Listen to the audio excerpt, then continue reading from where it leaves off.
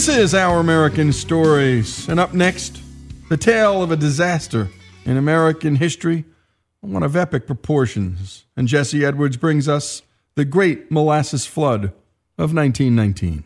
Blackstrap molasses and the wheat germ bread makes you live so long you wish you were dead. You add some yogurt and you'll be well fed with blackstrap molasses and the wheat germ bread.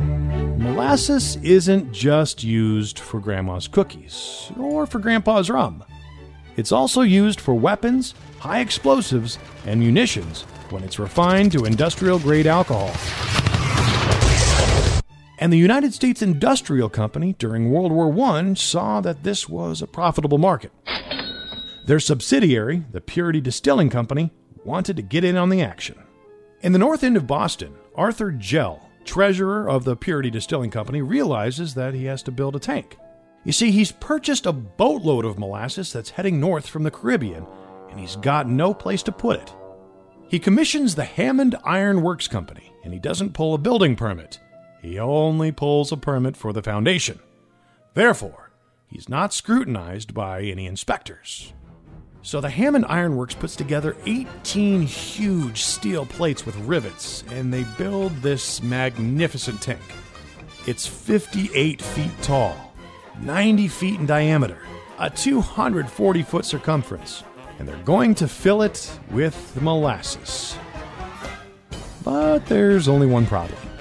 You see, the ship is inbound, and if they don't have that tank built, the ship will dump the molasses that they paid for into the Boston Harbor. Now, December of 1915 was a tough year weather-wise in Boston. With 20 inches of snow and some casualties on the construction site, the deadline was growing closer and closer. Finally, as the ship is pulling into the harbor, the tank is complete. Arthur cuts some corners. Instead of filling the tank to the top with water to test the structural integrity, he decides to fill it only 6 inches high.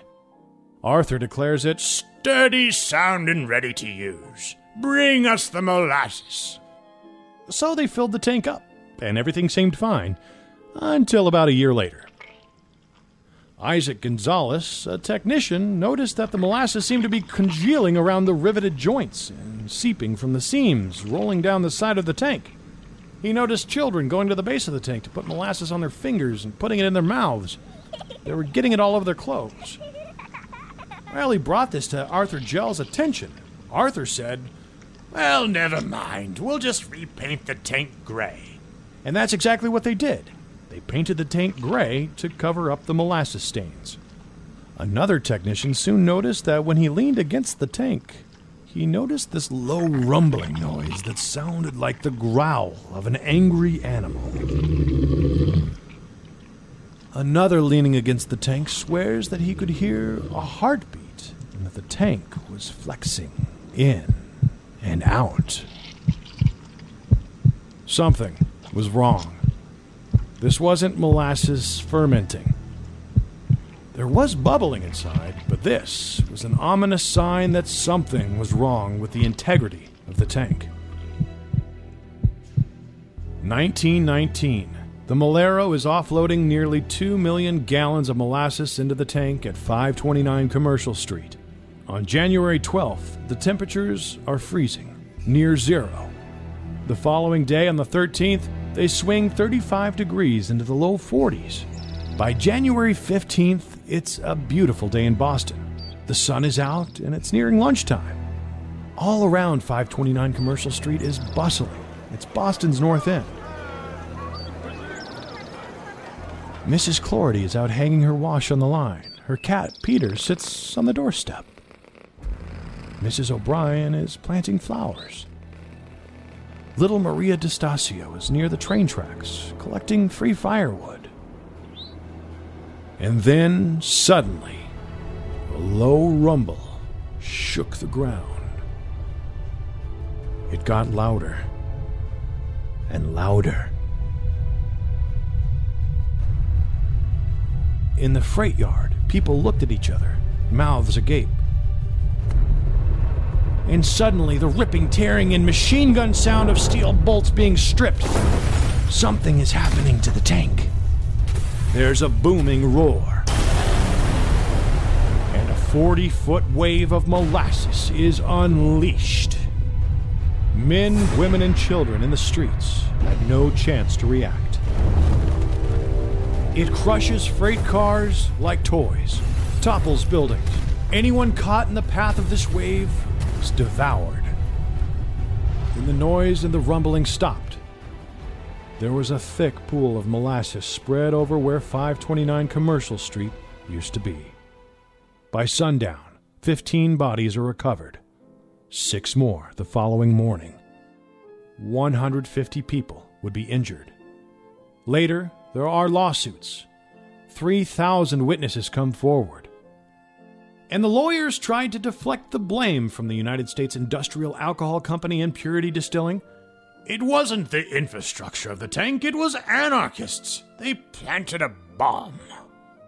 And that was enough to get them off the hook for the Great Molasses Disaster. Legend has it that on hot summer days in Boston, you can still smell that bittersweet molasses scent that harkens back to the Great Molasses Flood of 1919. I'm Jesse Edwards, and this is Our American Stories. Blackstrap molasses and the wheat germ bread makes you live so long you wish you were dead. You add some yogurt and you'll be well fed with blackstrap molasses and the wheat germ bread. My grandpa's older than the old gray mare. He sits a-rockin' in his rocking chair. But now he's got a smile that he can't lose. And Grandma's sitting knitting baby's shoes. From eating blackstrap molasses and the wheat germ bread makes you live so long you wish you were dead.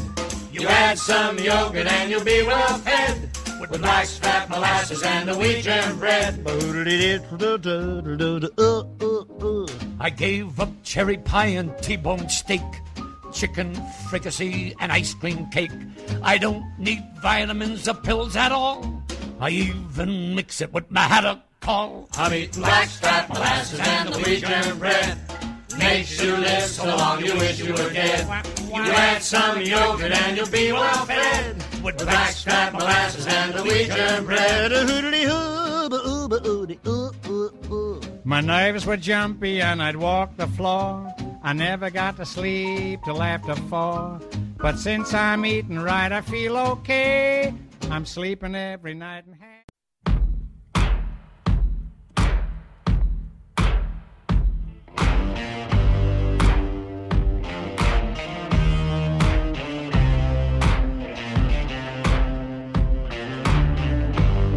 This is Our American Stories, and our next story, well, it's about Justin McElroy, a Huntington, West Virginia native who, like many of us, started his career on one path, but wound up on a completely different one. Here to tell us about it is Justin. I sort of got an acting and directing degree by default, which is to say, I didn't think about it much. I just sort of liked doing theater and didn't have much of a plan beyond that. I guess on some level, I assumed that if I had that, then I would either, I couldn't get a boring job. Like, there's only so many jobs you can do with a theater major, and that was about as far as the thinking went. And at a certain point, probably about my junior year of college, I wasn't getting cast in like lead roles, and it occurred to me, I had this thought, man, if I can't get lead roles at my college in West Virginia, I don't think I'm going to go to New York and make a living doing this. And like, I realized that, and I almost switched my major to journalism, just, where the real money is. But I didn't. I just kind of stuck it out. Ended up going to college for 5 years because I failed Spanish. Them's the breaks. And then I graduated and immediately put my degree to use working at Best Buy and Borders, the now defunct Borders. I started freelancing while I was still working at Best Buy and Borders, writing a weekly section called The Edge, from my local newspaper. That was youth-focused, young people doing cool stuff in the area. And I did that for years. I did that because nobody else wanted to do it. And that's how I got my first job as a news editor at the Ironton Tribune. I worked out from reporter to news editor, which I was in no way qualified to do, but I was cheap. And from there, I transitioned to the Herald Dispatch, which is my local newspaper. It's my hometown here in Huntington, West Virginia, covering Marshall University, the university beat, as it was. I was actually there at a really fun time because it was when they were filming the movie We Are Marshall. And the entire town was losing its mind. I mean, absolutely melting down with frequent sightings of Matthew McConaughey and Matthew Fox and assorted and sundry other Matthews. You cannot go into a Subway here without there being a picture of Matthew McConaughey from the time he was at Subway. It's pretty amazing. All right. The entire time that I was working in news, what I wanted to do was write about video games. I mean, that's where my passion was. I had grown up on not just video games, but video game journalism. I had 4 different magazine subscriptions to different video game publications growing up.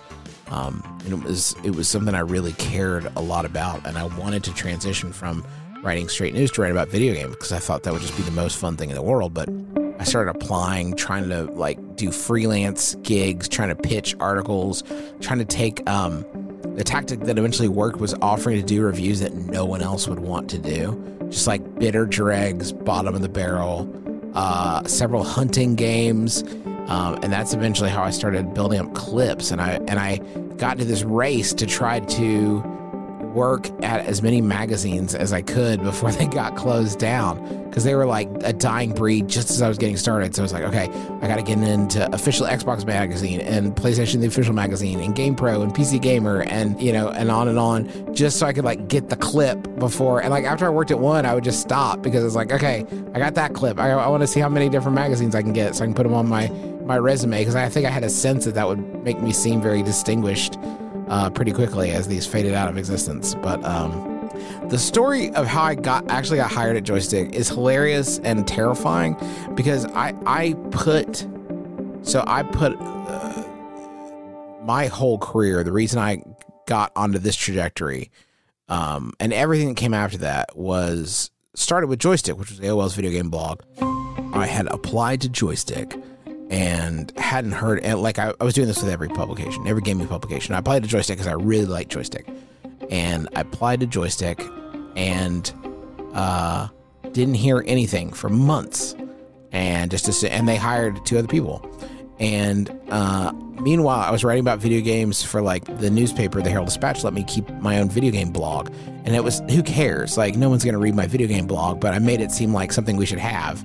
We really need a video game blog, guys. So I was writing, it was called Blog the Video Game, which is stupid. But I was writing that, and I found some old clips of this Laserdisc game called Gallagher's Gallery. And I thought, Joystick might be interested in posting these. So I sent them off to Joystick, and the editor, Chris Grant, saw them.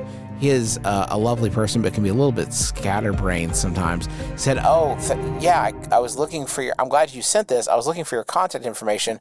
The people we hired didn't work out, but I remember liking your clips, and I was wondering if you, would still be open to working for us.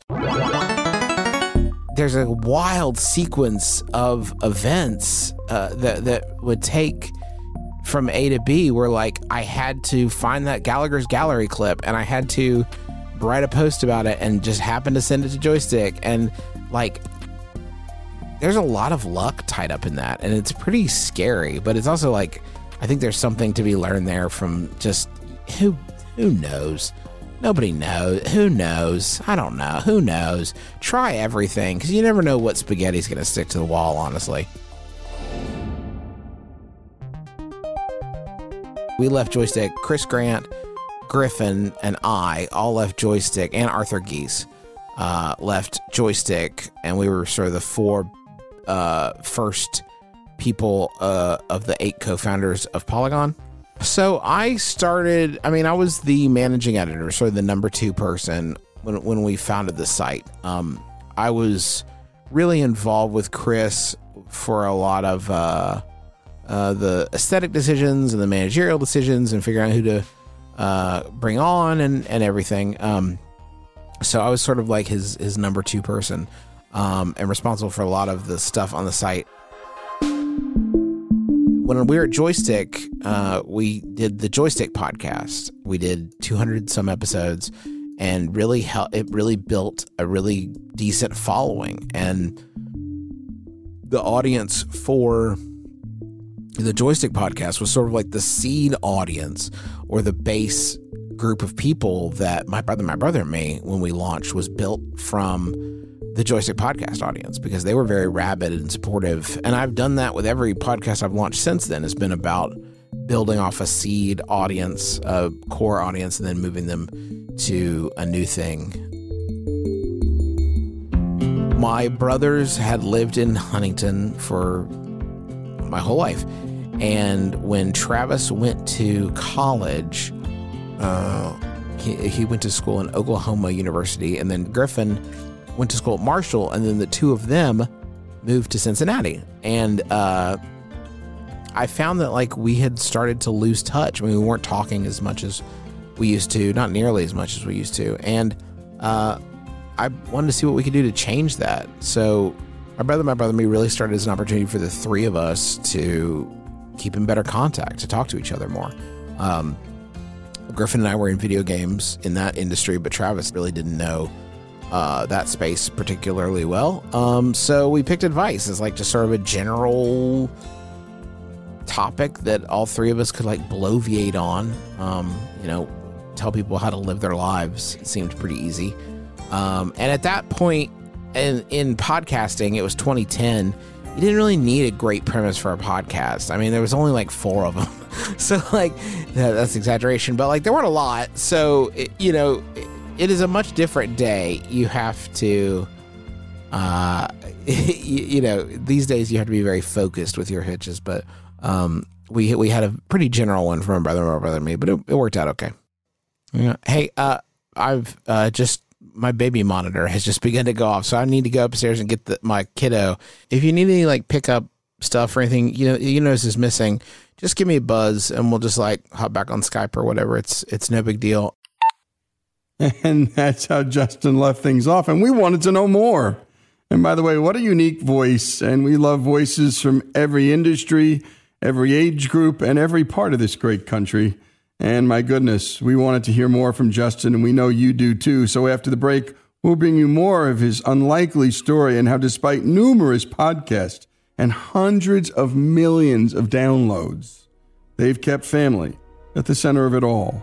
Justin McElroy's story here on Our American Stories.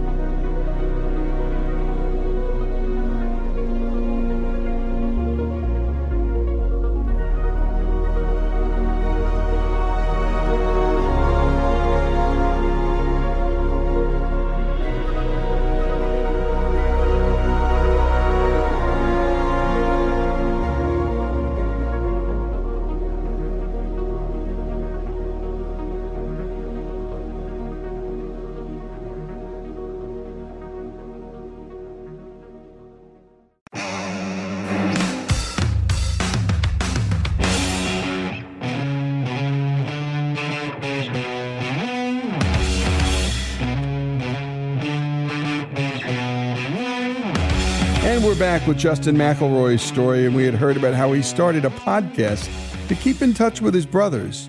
Well, that just sort of accident, that just sort of diversion ended up becoming his living. My Brother and Me is one podcast, The Adventure Zone, and so many others. And that's the story of life, and we love telling stories like this on Our American Stories. Now let's hear about how much family means to Justin and how he's used his success to give back to his community. Back to Justin McElroy's story. We grew up goofing on each other, and that was the way that we would communicate. We would, try to make each other laugh, try to make dad or mom laugh. And it was like a primary form of communication in our house. Things didn't get serious for too long. I've later learned in my adult years, sometimes to our detriment. There's a lot of like conversations that it's hard to work gags into, but it can get tricky. We've always said that like especially as it became more of a job, we had to have a lot of really hard conversations. Like if this ever gets in the way of us being a family, like we have to stop, like the whole thing will stop.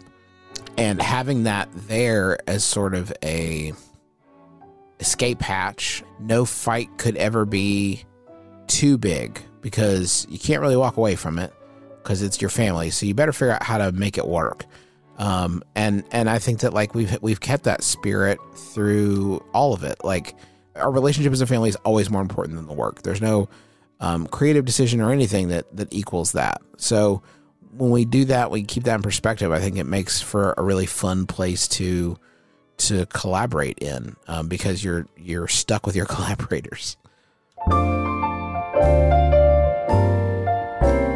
I trust my family more than anybody on the planet, and I am myself. For the most, the people who are in my family are the people that truly know me, with just a couple of exceptions. So very dear friends, but by and large, I mean, my family is it. And especially now that I have kids, that's it. Having children for me has like clarified so much of what we do because there is a point to all of it, and there's a value to every moment that I'm creating something is a moment that I'm not spending with my kids. So it has to all count. It has to all be worthwhile. And involving them in, like when we go on tour and bringing our children, has made it seem so much more purposeful, and so much more worthwhile. And that's really important to me, and is a huge reason that this continues to be sort of the best job I've ever had. We are probably in communication more than any family, certainly a family of adults that I know. I mean, we talk constantly. And there's a warmth there and a familiarity, I think, that a lot of families don't have just because they're not in the like forced proximity that we constantly are. I'm not complaining. It's just the facts of it.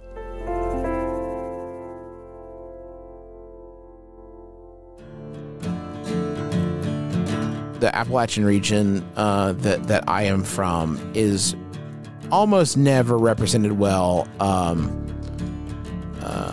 in mainstream media. I mean, there have been a couple of different TV shows. The one TV show that was filmed in Huntington was Jamie Oliver's Food Revolution, and that was a show about him coming to Huntington to teach people how to eat because everyone was so overweight. And it's like that's like emblematic of there was another show called like Big and Loving It or something like that. That was like people wanted to come and film people who are overweight and just like thrilled about it. And that project didn't come to fruition. But my region is very rarely represented very well. That sort of idea that these states that aren't New York or California are just sort of like untenable backwaters that from which no good can arise. There's so many cool, interesting people here, and their stories just aren't being told. Like it doesn't have that like mainstream exposure. Those stories just aren't out there. And for me, the podcast studio was just kind of a way to streamline it for people, because podcasting is not especially challenging to do. It's hard to do well, but it's not hard to do. And I felt like if we could save a few steps, then maybe we might be able to encourage some people to get some of those voices out there. I think the most effective way to tell their story is to let them tell it.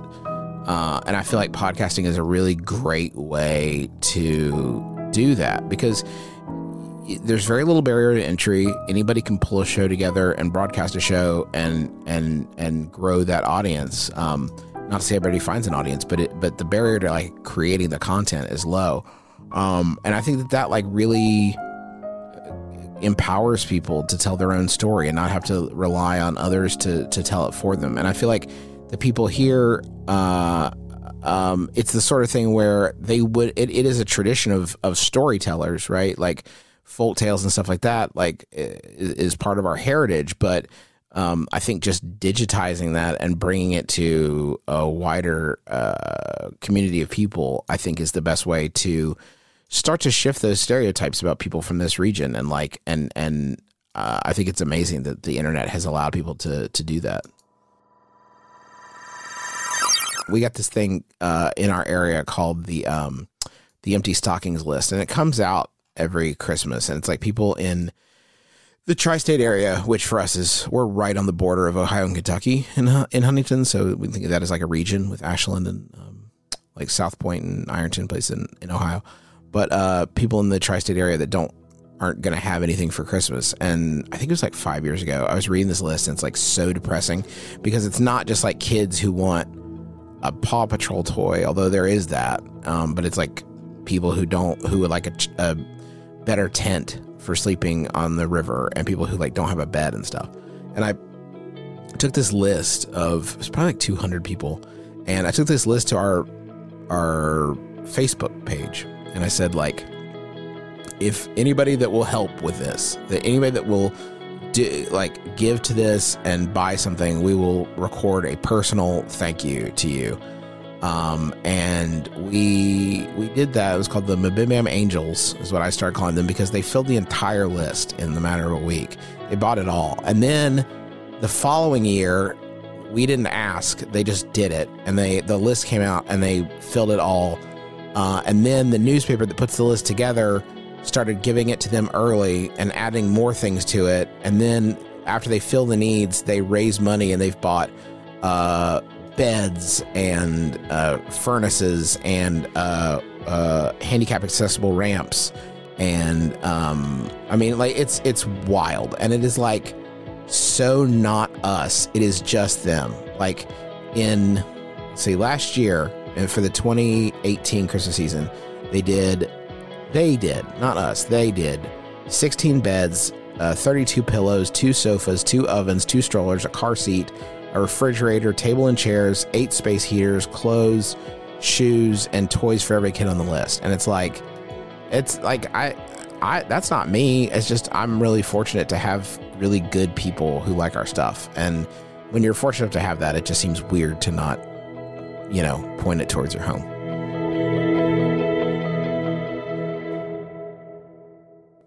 And you were just listening to Justin McElroy, and great job on that to our team, as always. And we've long opined that the South Appalachia, a lot of flyover country, well, it's just, if not misrepresented, not covered at all. And I'm not sure which is worse, being slighted or being ignored. But here at Our American Stories, we do the opposite, just as Justin does. So many interesting and remarkable people live all over this great country, and that's why we decided to do a big national show out of a small town, because they all come from big towns, and that doesn't make any sense. Justin McElroy's story, a bit of a story about a misfit who just, never fit in until he did, and found his vocation by stumbling into it, and a story about his hometown, too. Again, Justin McElroy's story here on Our American Story.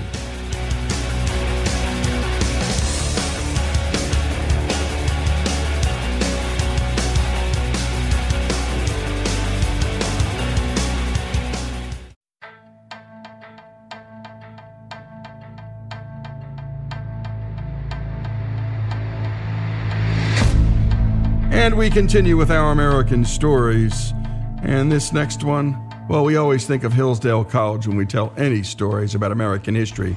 And Hillsdale is as fine a place as any in this country to send a young person to learn about the country, about Western Civ, about all the things that matter in life, all the things that are beautiful in life. And if you can't get to Hillsdale, Hillsdale will come to you with their free and terrific online courses. Go to hillsdale.edu. That's hillsdale.edu. Few stories are as compelling, as complex, and as mystifying as that of Benedict Arnold. After all, it's a story ripe with moral ambiguity. He was both the greatest of heroes and the darkest of villains. Here's Greg Hengler with the story. Benedict Arnold is hands down America's most infamous turncoat. He has been dead for over 200 years, and his name is still shorthand for traitor, as we've seen exemplified in movies like Grumpier Old Men. You traitor, you Benedict Arnold! In spite of his ultimate deception, Benedict Arnold remains one of the most gifted generals America has ever known. Ironically, if it had not been for his prowess and military genius, America might never have been victorious in the Revolutionary War. In May of 1775, Arnold led an attack on the remote British outpost at Fort Ticonderoga. Quick-tempered and strong-willed, Arnold joined forces and immediately clashed with Ethan Allen, the leader of a small militia of frontiersmen known as the Green Mountain Boys. The fort is captured thanks mostly to Benedict Arnold, that forces the British to abandon Boston. Both Allen and Arnold wrote extensive reports about the events to the colonial committees, but they only accepted Allen's glorified version that barely mentions Arnold. This would be the beginning of a pattern in Arnold's military career that would repeat itself. Arnold is later given the impossible task of defending New York's Lake Champlain from attack. He constructs the first American naval fleet of 15 small war vessels to engage the British at Valcour Island in October of 1776. Although he was not victorious, his efforts not only established the American Navy, but severely delayed the advancement of the world's finest navy into American territory, allowing Washington's army time to rebuild and resupply. In spite of his aggressive and heroic achievements, the Continental Congress refused to recognize Arnold, and he was passed over for promotion in favor of junior officers with far less military achievement. George Washington, who was Arnold's close friend and one of the few men who came to his defense, took issue with the Continental Congress's decision, rebuking them for making political rather than strategic military promotions. Here's Washington biographer Adrian Harrison. Washington appreciates the personal sacrifice that Arnold made and the leadership that he used. He sees Arnold's pain, and Washington has really no love for the Continental Congress either. They're not doing a great job supplying him. In September of 1777, Arnold was placed under the command of Horatio Gates at Saratoga in upstate New York. Gates, while never coming within a mile of the fighting, held Arnold back, confining him to his tent, and refused reinforcements. Defying Gates' orders, Arnold seized a horse and rallied the Americans to victory, and took a bullet to the leg and barely survived after being crushed by his own horse.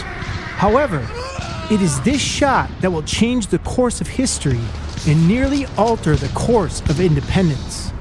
Here's Arnold biographer Willard Randall.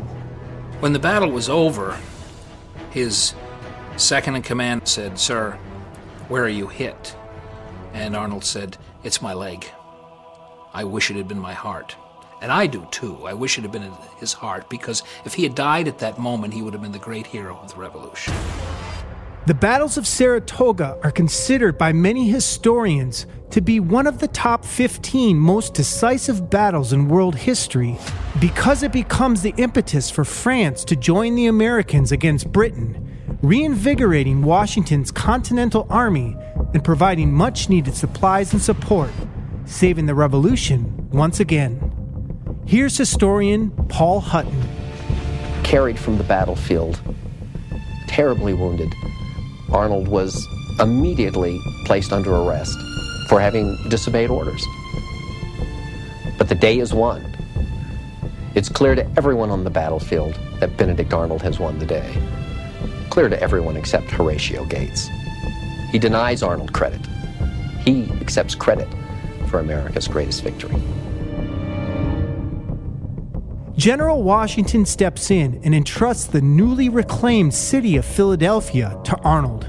He is now the city's military governor. Away from the battlefield, Arnold takes full advantage of his position. living opulently while using and abusing his position running shady business deals in a lively black market. He has served, he has been wounded severely, and so he starts as a governor to take what he thinks is his due. It is here in April 1779 where the 38-year-old Arnold meets and marries a beautiful, flirtatious, and intense 18-year-old from a very wealthy Loyalist family. Her name is Peggy Shippen. Here's Arnold historian William Stanley. Arnold was to the British what Rommel was to the English, what Patton was to the German. In other words, a general who could defeat them. The British wanted Arnold out of there. Without Arnold, they'd win. But Arnold's shady side deals are exposed by the press. Once again, Arnold faces a slight against his honor. With an impending court-martial and a public rebuke from General Washington, Arnold and his young bride begin exploring options for disaffection. Despite his reprimand, Washington wants to give his brilliant general a field position of honor. But after Arnold suspiciously lobbies strongly for a non-field position at West Point, in the fall of 1780, Washington makes him the commander of the strategic American stronghold known as the Key to the Continent, a fort on the front lines that bears his own name, Fort Arnold. West Point becomes Arnold's key negotiating resource. Many historians claim he even conspired to turn over General George Washington himself. Here's former superintendent of the U.S. Military Academy at West Point, Lieutenant General Dave Palmer. West Point was not just a strategic spot. West Point was the strategic spot in the American Revolution. Both sides, British and Americans, agreed on one thing, that if the British could ever capture the line of the Hudson, they would probably win the war. It doesn't take long for Arnold's secret plot to be unearthed, causing him to flee West Point for a British warship stationed on the Hudson. Ironically, at this same hour, General Washington was en route to West Point to feast with his trusted friend. Arnold's betrayal is so unexpected and cuts General Washington so deeply that after failing to capture Benedict Arnold, Washington proclaimed, "Arnold has betrayed me. Whom can we trust now?" Safely behind British lines, Benedict Arnold receives his 20,000 pounds ransom payment and a commission as Brigadier General of 1,600 troops in His Majesty's Army. Benjamin Franklin remarked, "Judas sold only one man, Arnold, 3 million. Benedict Arnold's treason united the 13 colonies and increased their enlistments and re-enlistments in ways that neither he nor the British could have ever foreseen. Benedict Arnold died in London in 1801 at the age of 60, a spiritually, financially, and emotionally broken man. There's a monument on the battlefield at Saratoga National Park, the site of his greatest victory, a boot statue commemorating the permanent wounds General Benedict Arnold sustained with the inscription, "In memory of the most brilliant soldier of the Continental Army, who was desperately wounded on this spot, winning for his countrymen the decisive battle of the American Revolution, and for himself the rank of Major General." The monument bears no name, and there's good reason. Because there is a law in America passed by the Congress that you can neither chisel the name Benedict Arnold or mold it in metal. So, they took this guy right off the face of the earth. Benedict Arnold's betrayal is profound. At the same time, America would have never emerged successfully from the Revolutionary War had it not been for his innovative leadership. Here's former military historian at West Point, Major John Hall. Were it not for his treason, he would almost undoubtedly be one of the most celebrated American commanders of all of the American Revolution. West Point to this day would probably still be called Fort Arnold rather than West Point.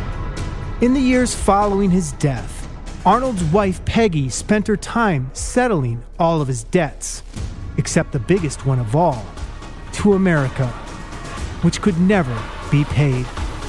I'm Greg Hengler, and this is Our American Stories. And great job, as always, to Greg Hengler and to all the supporters and contributors to this show. Without their help, this isn't possible. And thanks, as always, to Hillsdale College for all the work that they do.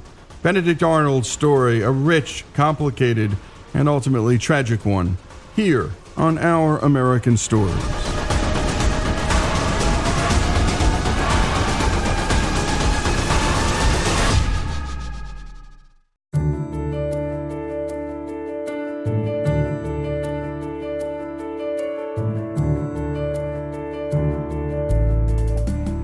This is Lee Habib, and this is Our American Stories, and we tell stories about everything here on this show, from the arts to sports, and from business to history, and everything in between, including your stories. Send them to OurAmericanStories.com. That's OurAmericanStories.com. They're some of our favorites. During John Wooden's 27 years at UCLA, he coached the Bruins to 4 undefeated seasons and a record 10 national championships. He was the first person inducted into the National Basketball Hall of Fame, both as a player and as a coach. And the NCAA and ESPN both named him the greatest coach of the 20th century.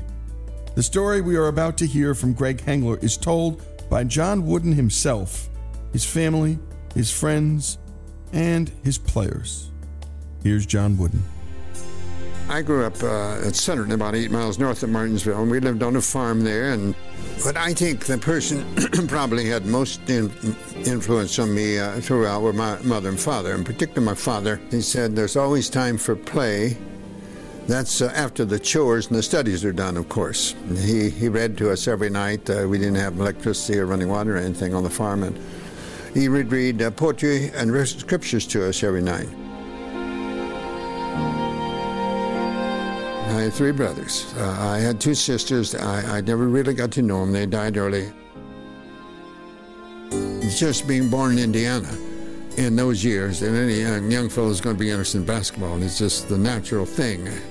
Dad tacked up an old tomato basket, and Mother took an old cotton sock and filled it with rags, make it as round as possibly could, and that's where I first started. I went to grade school there at Centerton. My father, I think, is a man for whom the word gentleman was coined, because he truly was a gentleman. Something that he gave me when I graduated from a small country grade school at Centerton. It was a little card that had a creed of 7 points. The first one was, be true to yourself. The next point was, make each day your masterpiece. The third one was, help others. The fourth one was, make friendship a fine art. Another one was, build a shelter against a rainy day. Another one was, drink deeply from good books. Most important, the good book. And then the last point in this creed was, every day and every evening, pray for guidance and give thanks for your blessings. My first year in high school, commuted on the interurban that ran from Indianapolis to Martinsville. And then we lost the farm after my freshman year, and we moved into Martinsville.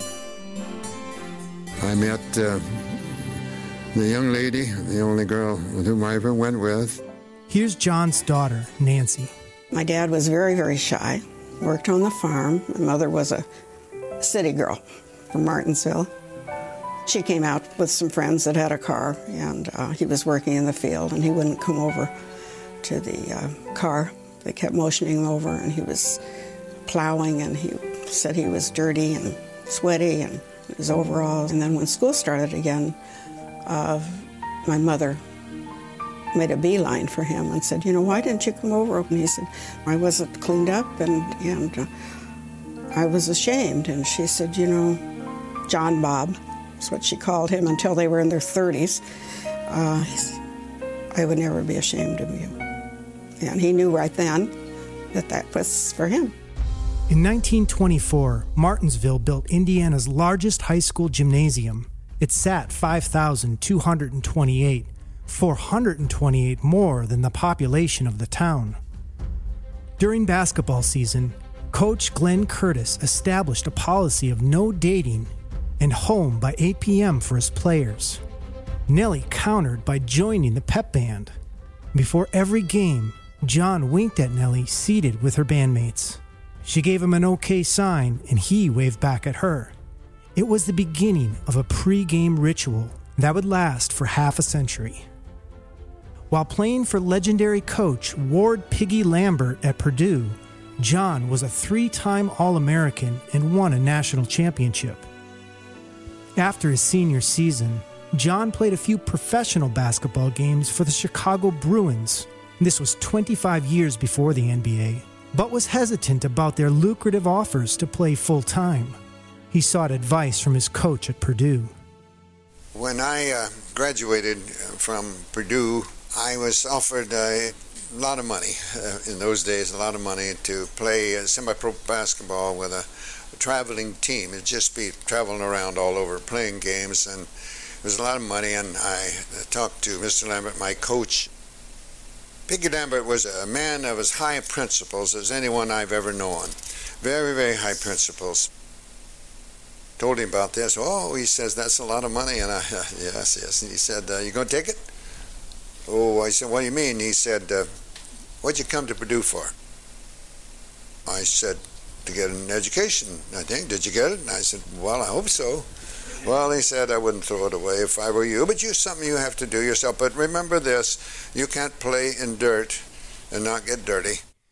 2 days before John and Nellie's wedding, a bank failure claimed John's life savings of $909.25. Here's John and daughter Nancy. Nellie and I were married in Indianapolis on August the 8th, 1932, and my brother and his girlfriend who had a car drove us up, and then they left. My mother was very outgoing. My dad was very, very shy, and she encouraged him in high school to take a public speaking course because he just kind of always had his head down, and I think she was very instrumental in getting him to become less shy with people. They were totally opposites, so I think that's always a big attraction. Sometimes it works, sometimes it doesn't, but in this case it worked beautifully. A few weeks after their wedding, Nellie and John moved to Dayton, Kentucky, where he had taken a job as a high school English teacher, athletic director, and head coach of 3 sports, including football, which he had never played. When one surly player challenged Coach Wooden's authority, a brief physical altercation followed. John was immediately ashamed. John rehired the former football coach and turned all of his attention to basketball.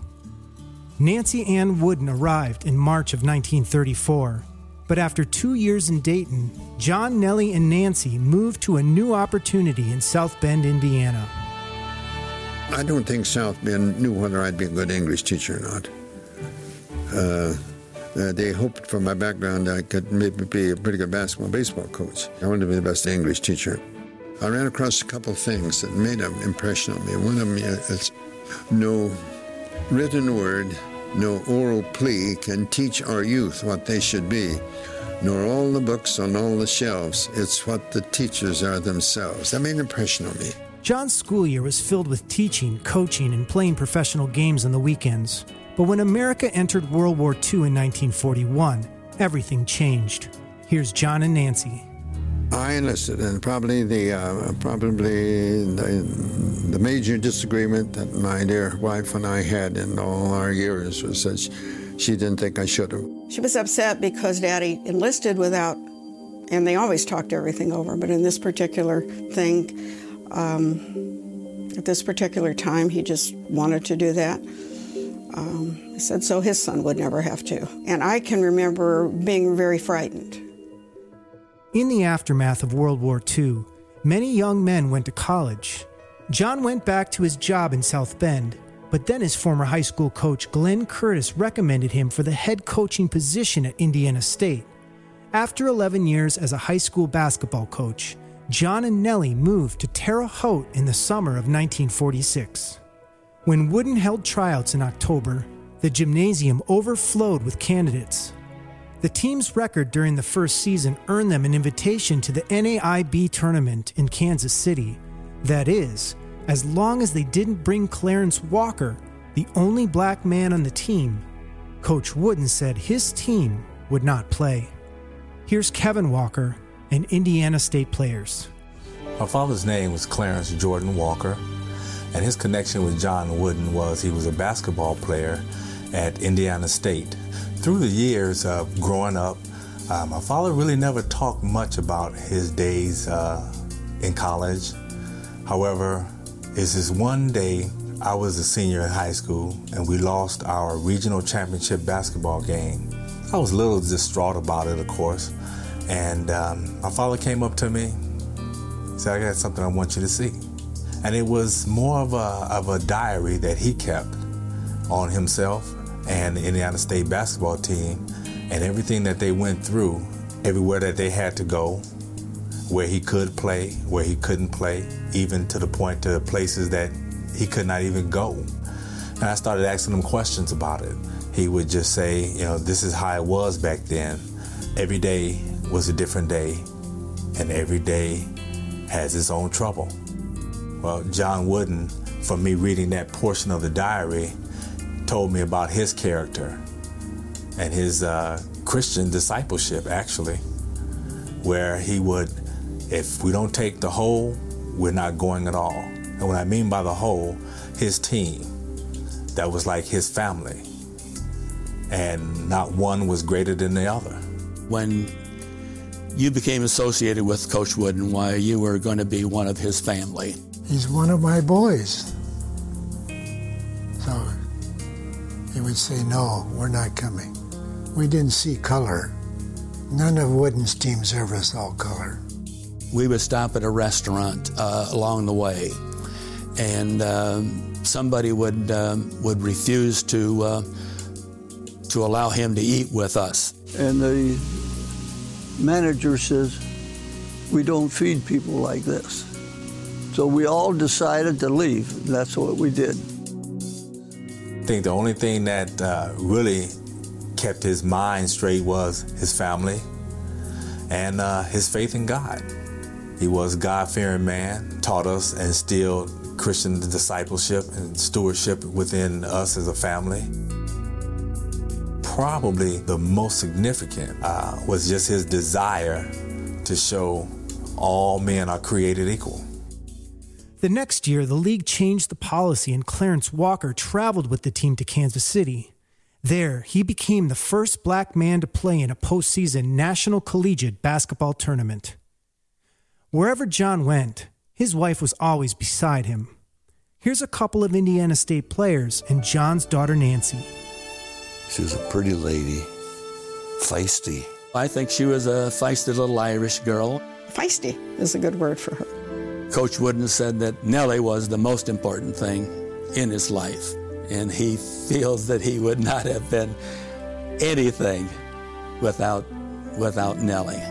I'm asked many times about my family and growing up, and I continue to think and feel and say that I wish everyone would be as fortunate as I was to grow up in a family where my mother and dad loved each other and loved my brother Jim and I. For many years, John Wooden had been contemplating the nature of success. I wanted to come up with a different definition of success than Mr. Webster. I wanted to be more than just the material possessions or prestige. And my dad, I remembered he tried to teach us that never cease trying to do the best you can do at whatever it is. And I'd more or less forgotten that. Probably it went in one ear and out the other in that time. And then I read a short verse that said, "At God's footstool to confess, a poor soul knelt and bowed his head. I failed," he cried. "The Master said, thou didst thy best. That is success." From those, I coined my own definition of success in 1934. I choose to define it as peace of mind attained only through self-satisfaction in knowing you made the effort to do the best of which you're capable. And you're the only one that knows that, you know. Nobody else knows. You can fool others, but you can't fool yourself. And it's like character and reputation. Your character, you're the only one that knows your character. Your reputation is what you're perceived to be by others, but your character is what you really are. Coach Wooden developed a teaching tool called the Pyramid of Success. It was not just for his players, but a goal for him to pursue as well. Coach Wooden's record at Indiana State caught the attention of several large universities, including the University of Minnesota Golden Gophers and the UCLA Bruins. John and Nellie's first choice was Minnesota, and he was ready to accept their promised offer. But their phone call was delayed by a snowstorm in Minneapolis. Here's John's colleague and friend, Tom Osborne. Somehow, because of a communication issue, their offer got to him late, and he'd already told the people at UCLA he would go, when he probably would have preferred to go to Minnesota because in the Midwest. But he said, well, once he had given his word, that was it. So he went to UCLA, and you wonder in today's culture how many coaches would do that. At UCLA, football was king. The basketball team had a losing record. They shared the space with the gymnastics team, and its seating was half the capacity of John Wooden's high school. But John Wooden focused on his opportunity. He told the Los Angeles Daily News, "No team is going to outrun or out-hustle the Bruins this season." Slated to finish last, UCLA captured the division championship in 1949. Here's UCLA players Keith Erickson, Marcus Johnson, Doug McIntosh, and daughter Nancy.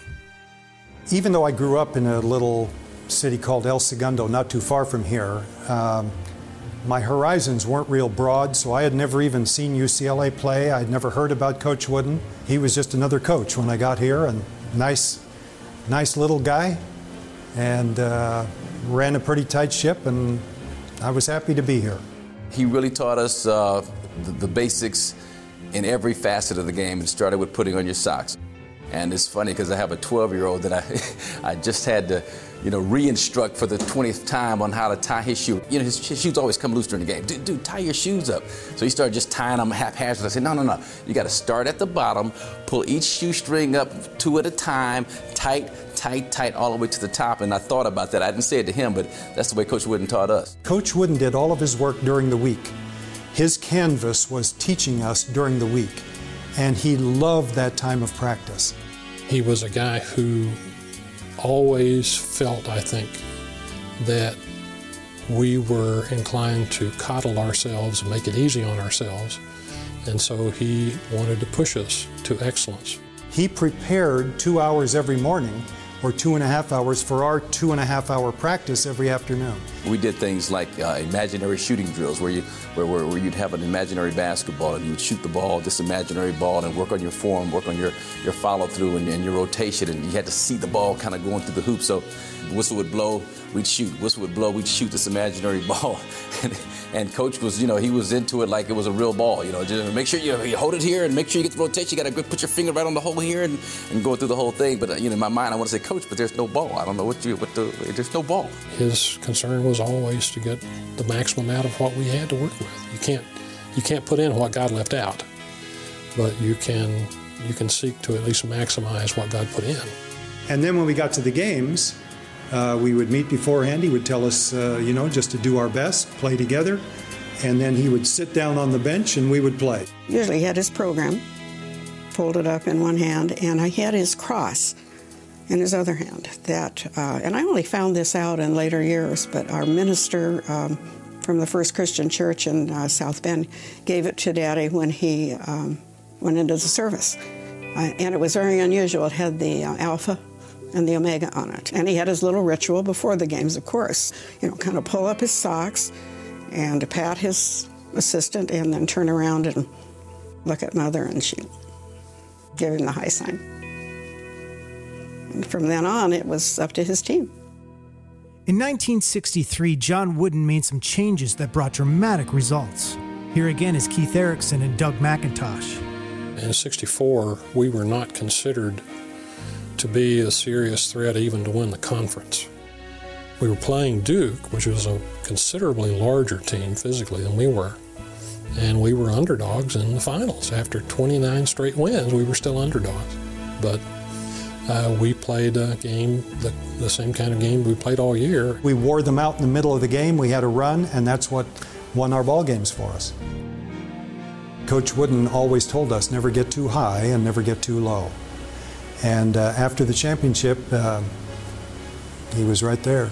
The fact that we won the whole thing was, that was a goal of his, and he was very happy to have that goal, but he was excited that we had done as well as we could. That's what he always preached and taught, to be a team, to play together, and to be the best that you could be. The next year, UCLA repeated as national champions, setting forth what would become the greatest dynasty in college sports. Wooden became known as the Wizard of Westwood, yet the only magic he ever relied on was his faith and common sense. During the following decade, the Bruins dominated college basketball. Here's Coach Wooden and UCLA great Bill Walton telling the haircut story. Bill Walton was an unusual person in so many ways. He wasn't a rebel, as some people have called him, however. He was just one of those in the 60s of the anti-establishment. As far as basketball, you couldn't have a finer person on your team than Bill Walton. But between practices, I had concerns. I thought I was free at last when I left home to go to UCLA. And here we were in the age of Nixon and Vietnam and Watergate and rock and roll exploding on the scene. And I thought I was just going to be up there totally on my own, having the time of my life. But then there was Coach Wooden standing right there on the steps saying, "Come right on in here, young man. You're mine for the next 4 years." He knew that I had certain rules, such as and I didn't permit extra long hair and beards. We had one period between games of about 10 days, and he didn't shave, and it didn't look very good. He said to me after, "Coach, can I talk to you?" And I said, "Certainly." Privately. And I said, "You can talk before Ducky," that was our trainer and assistant, and he said, "Well, I just wasn't going to shave." Oh, I said, "Yes, I'd heard that, Bill. You'd bandied that around, and it got around that you weren't going to shave. And do you believe in this strongly?" "Oh, yes. Yes, I believe in it very strongly." And I said, "I have great respect and admiration for people who stand up for the things in which they believe." "I do, Bill, and we're going to miss you." And he stood there for a minute and said, "I'll shave." I fought with Coach Wooden over these incredibly meaningless things. At the time, I thought they were the most important things in the world. I've got a saying on my desk from Coach Wooden at home. It's the things we learn after we know it all that really count in our lives. Those lessons in life are truly the greatest ones. I believe one of the greatest motivating things we have is the pat on the back. I think we all like that. Now, I know that sometimes the pat has to be a little lower and a little harder, but I still believe that the pat on the back, everybody likes praise. If I ask you here, raise your hand if you like praise. If every hand didn't go up, I think there's some liars in here, because I think everyone likes praise, and I think most people like to live up to expectations. They like to live up to the expectations, and not all of them have the poise to do that. But I think everyone really likes, you'd like to please people. You don't like to displease people in anything. And I think most people are that way. And I think the greatest motivating factor to get him to do that is the pat on the back. Not necessarily physically, just a word, maybe a smile, maybe a nod. And I think that's the greatest motivating factor we have. In December 1972, Coach Wooden suffered a mild heart attack. At the end of that season, UCLA won its 7th consecutive national title. No team had ever won more than 4, and was riding a 75-game winning streak. In January 1974, a 1-point loss ended UCLA's 88-game winning streak. At the NCAA semifinals, North Carolina State defeated the Bruins 80-77 in double overtime. John Wooden struggled as never before with the pressure of success. If you're in this type of profession, when you're in the public eye, you're going to have ups and downs. You're going to have praise, you're going to have criticism. Some of it's going to be deserved and some of it isn't. But your strength, I don't care whether you're a teacher, a surgeon, or whatever you are, your strength depends on how you react to both praise and criticism. You can't let either one affect you. I first heard this at an FCA conference in Estes Park, Colorado, in the early years of the FCA. This crowd on earth, they soon forget the heroes of the past. They cheer like mad until you fall, and that's how long you last. But God, He never does forget, and in His Hall of Fame, by just believing in His Son, inscribed, you'll find your name. I tell you, friends, I would not trade my name, however small, inscribed up there beyond the stars in that celestial hall, for any famous name on earth or glory that they share. I'd rather be an unknown here and have my name up there. Wouldn't we all? And you've been listening to John Wooden, and my goodness, just hearing those words, hearing that story about Bill Walton, and so much today you hear in current events and in the news about the kids being the leaders of the teams and the coaches doing whatever the kids say. And we all know that doesn't make sense. And there were turbulent times then. Bill Walton had every right to grow his beard and speak out against the war, and Coach encouraged him, but there were rules for the team, and the coach was in charge. And Bill understood that, and he loved Coach for that. Let's return to Greg Hengler with more of John Wooden's story. After almost 40 years of coaching, retirement was on the horizon for John Wooden, but nobody knew for sure when, not even Coach Wooden, until one Saturday night in 1975, after defeating Louisville in overtime at the NCAA semifinals in San Diego. When the game ended, instead of going to meet the press as he usually did, John Wooden made his way to the UCLA locker room. Here's Marcus Johnson. Coach Wooden comes in and just kind of tells us to, pipe down, quiet, quiet, quiet. I got something to say to you guys. And so he came in and talked about how he was happy with the job that we had done, and we had played a great game, and that he had been thinking about this a long time and had come to the conclusion that the next game, that Monday night, the championship game, would be his last game, and that he was going to retire and get out of coaching. Everybody felt like they had been kind of punched in the chest. He told us that and walked out. And Andre McCarter, who was the captain of that team, was kind of our spiritual compass in terms of how he looked at things. And he pulled us all together and it's like, guys, look, there's no way that we're going to let Coach Wooden not go out a national champion. There's just no way that's going to happen. And we all kind of looked at each other and said, yeah, you're right. There's no way we're going to let that happen. UCLA beat Kentucky 92-85. In retirement, Coach Wooden's speaking engagements and basketball camps for young players kept him busy. And of course, his theme at these events was always the pyramid of success, his teaching tool of universal truths to help people reach their full potential. Here's Bill Walton, Kareem Abdul-Jabbar, and the coach. He made basketball fun. He made basketball fun, he made life fun. It was never a drag. Coach Wooden was cool because he got us up to a very sharp edge. But he never was like, I think of a guy running a dog sled team, he never had to do that, He's very calm. His leadership was very calm, and we were very focused. And we'd go out there and tear people apart, but it wasn't a whole lot of wild passion to it.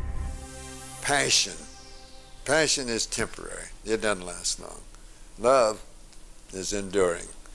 And that's the important thing. If we all had love in our lives, the degree that we should have, it would be much happier. I like a little poem. It says, A bell isn't a bell until you ring it. A song isn't a song until you sing it. And the love that is in us wasn't put there to stay. Love isn't love till you give it away. That's the important thing, most important word in our dictionary. Things went in the order of Nell, his kids, and then basketball. And he was maybe fifth. We're talking about a very selfless man. We always knew how important his family was to him, his son and daughter and their kids. A lot of love and support, and it was obvious to us that family unit really supported him, and that was all the approval he really needed. Nellie passed at age 73 on March 21st, 1985. I was very fortunate, very, very fortunate. Nellie was my high school sweetheart. She was the only girl I ever dated. And we had 53 wonderful years together before I lost her. But she was so cooperative in every way, and I think we need help to help you do what you're capable of doing. She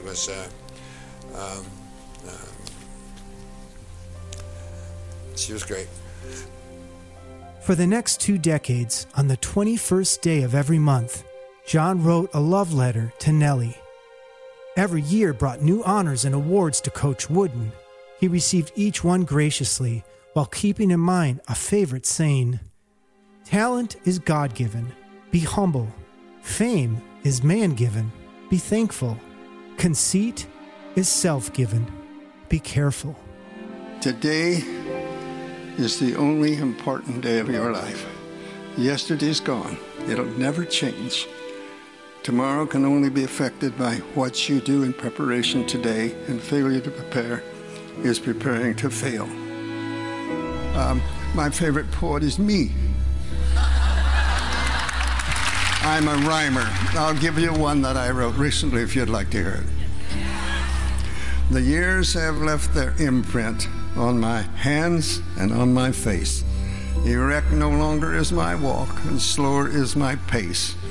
But there is no fear within my heart, because I'm growing old. I only wish I had more time to better serve my Lord. When I've gone to him in prayer, he has brought me inner peace. And soon my cares and worries and other problems cease. He's helped me in so many ways. He's never let me down. Why should I fear the future when soon I could be near his crown?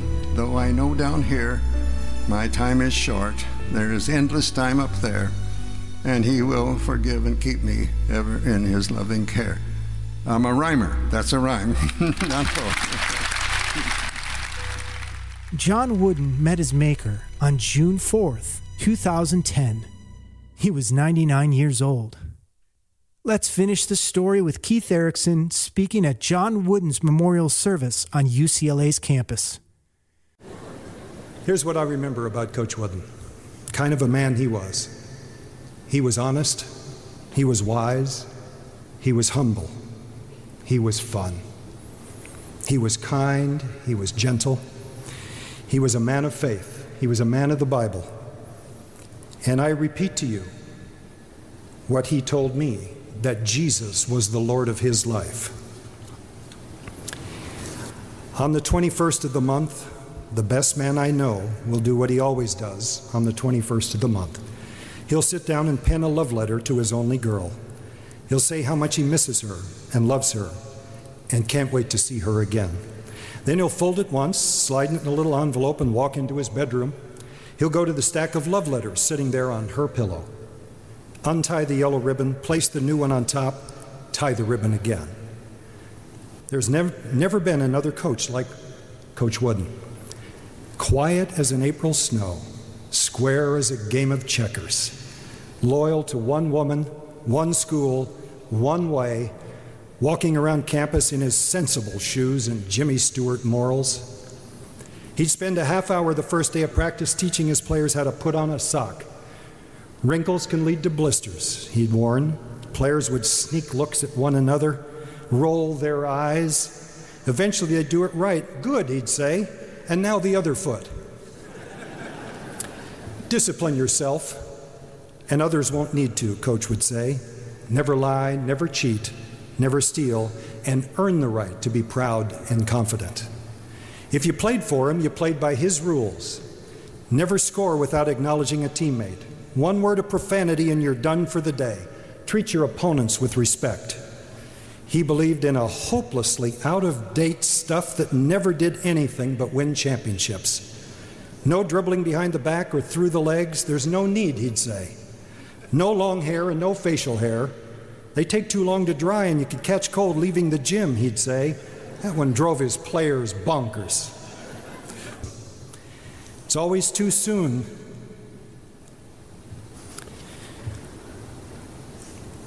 When you have to leave that condo, go back into the real world, as he shows you to the door, you take one last look around. The framed report cards, his great-grandkids, boxes of jelly beans peeking out from under the favorite wooden chair, the dozens of pictures of Nellie. He's a little more hunched over than last time. His step's a little smaller. You hope it's not the last time that you see him. I was with him a couple of years ago, and I said to him, Coach, as I'm sitting in his condominium and there are awards and plaques and acknowledgments and trophies, all of these things in his little place. And I said, Coach, how would you like to be remembered? And he immediately answered me, and he said, I'd like to be remembered as a man who came as close as possible to being the man that my father was. Wouldn't you have loved to known his father? What a man he must have been. Whenever you left his place, you'd go down that elevator, walk through the garage, and I had friends with me several times, and we'd be walking along after leaving, and they'd have tears in their eyes.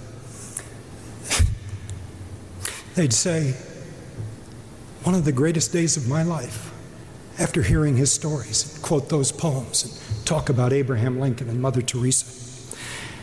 I'd say, it's not over yet. We'd go up that driveway, and I'd say, oftentimes he stands over here at the window or on his patio, and he waves to us, and he says goodbye. He says, thanks for coming. And we'd look there, and there he was, waving, thank you for coming. And I can see him there, saying that to us. Thank you for coming. Coach, thank you for allowing us into your life. Our coach, our teacher, our mentor, our friend. Your father would be very proud of the man that you were. We'll never forget you, Coach. Thank you for everything.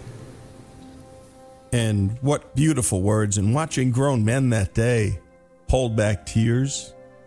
More of a coach when he was a coach, and over the years then he became a friend. And my goodness, I can picture them all rolling their eyes as Coach is giving them some of the rules. And in the end, they all came home. They all loved Coach.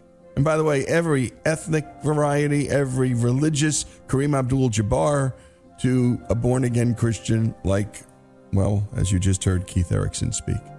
And Wooden loved them all the same, black, white, Hispanic.